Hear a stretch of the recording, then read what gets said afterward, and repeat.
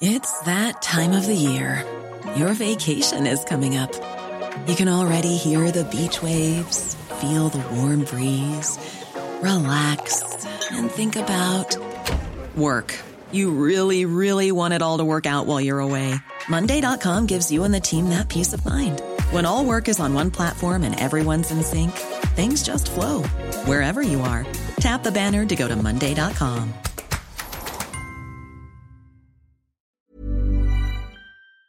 TalkSPORT. This is the TalkSPORT Hit. I'm Kate Waffle. And I'm Kane Reeves. So 9 years on from Munich and Chelsea have done it again. Now great through ball, Havertz got it round the goalkeeper, taps it in! Chelsea lead Manchester City in the 2021 Champions League final! That goal was enough to seal Chelsea's second Champions League crown and destroy Manchester City's quest for Europe. Well, it seems the trick to winning the Champions League is to change your manager halfway through the season. It's worked twice now for Chelsea after only appointing Thomas Tuchel in January. Yeah, Tuchel said he met up with Abramovich after the game and he's confident of extending his stay at Stamford Bridge. Maybe I have already a new contract now with that win. I spoke to the owner right now on the pitch. I think this was the best moment for a first meeting. It was the first time Pep Guardiola has tasted defeat in a Champions League final in what was Man City's first ever European final.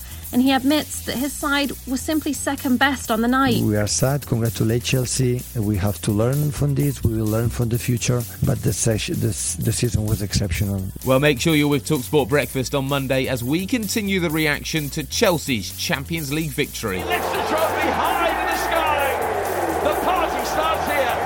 No tears in the rain against Mancunian opposition this time around. Elsewhere on Saturday, it was finally 10th time lucky for Brentford in the playoffs. And all good things come to those who wait.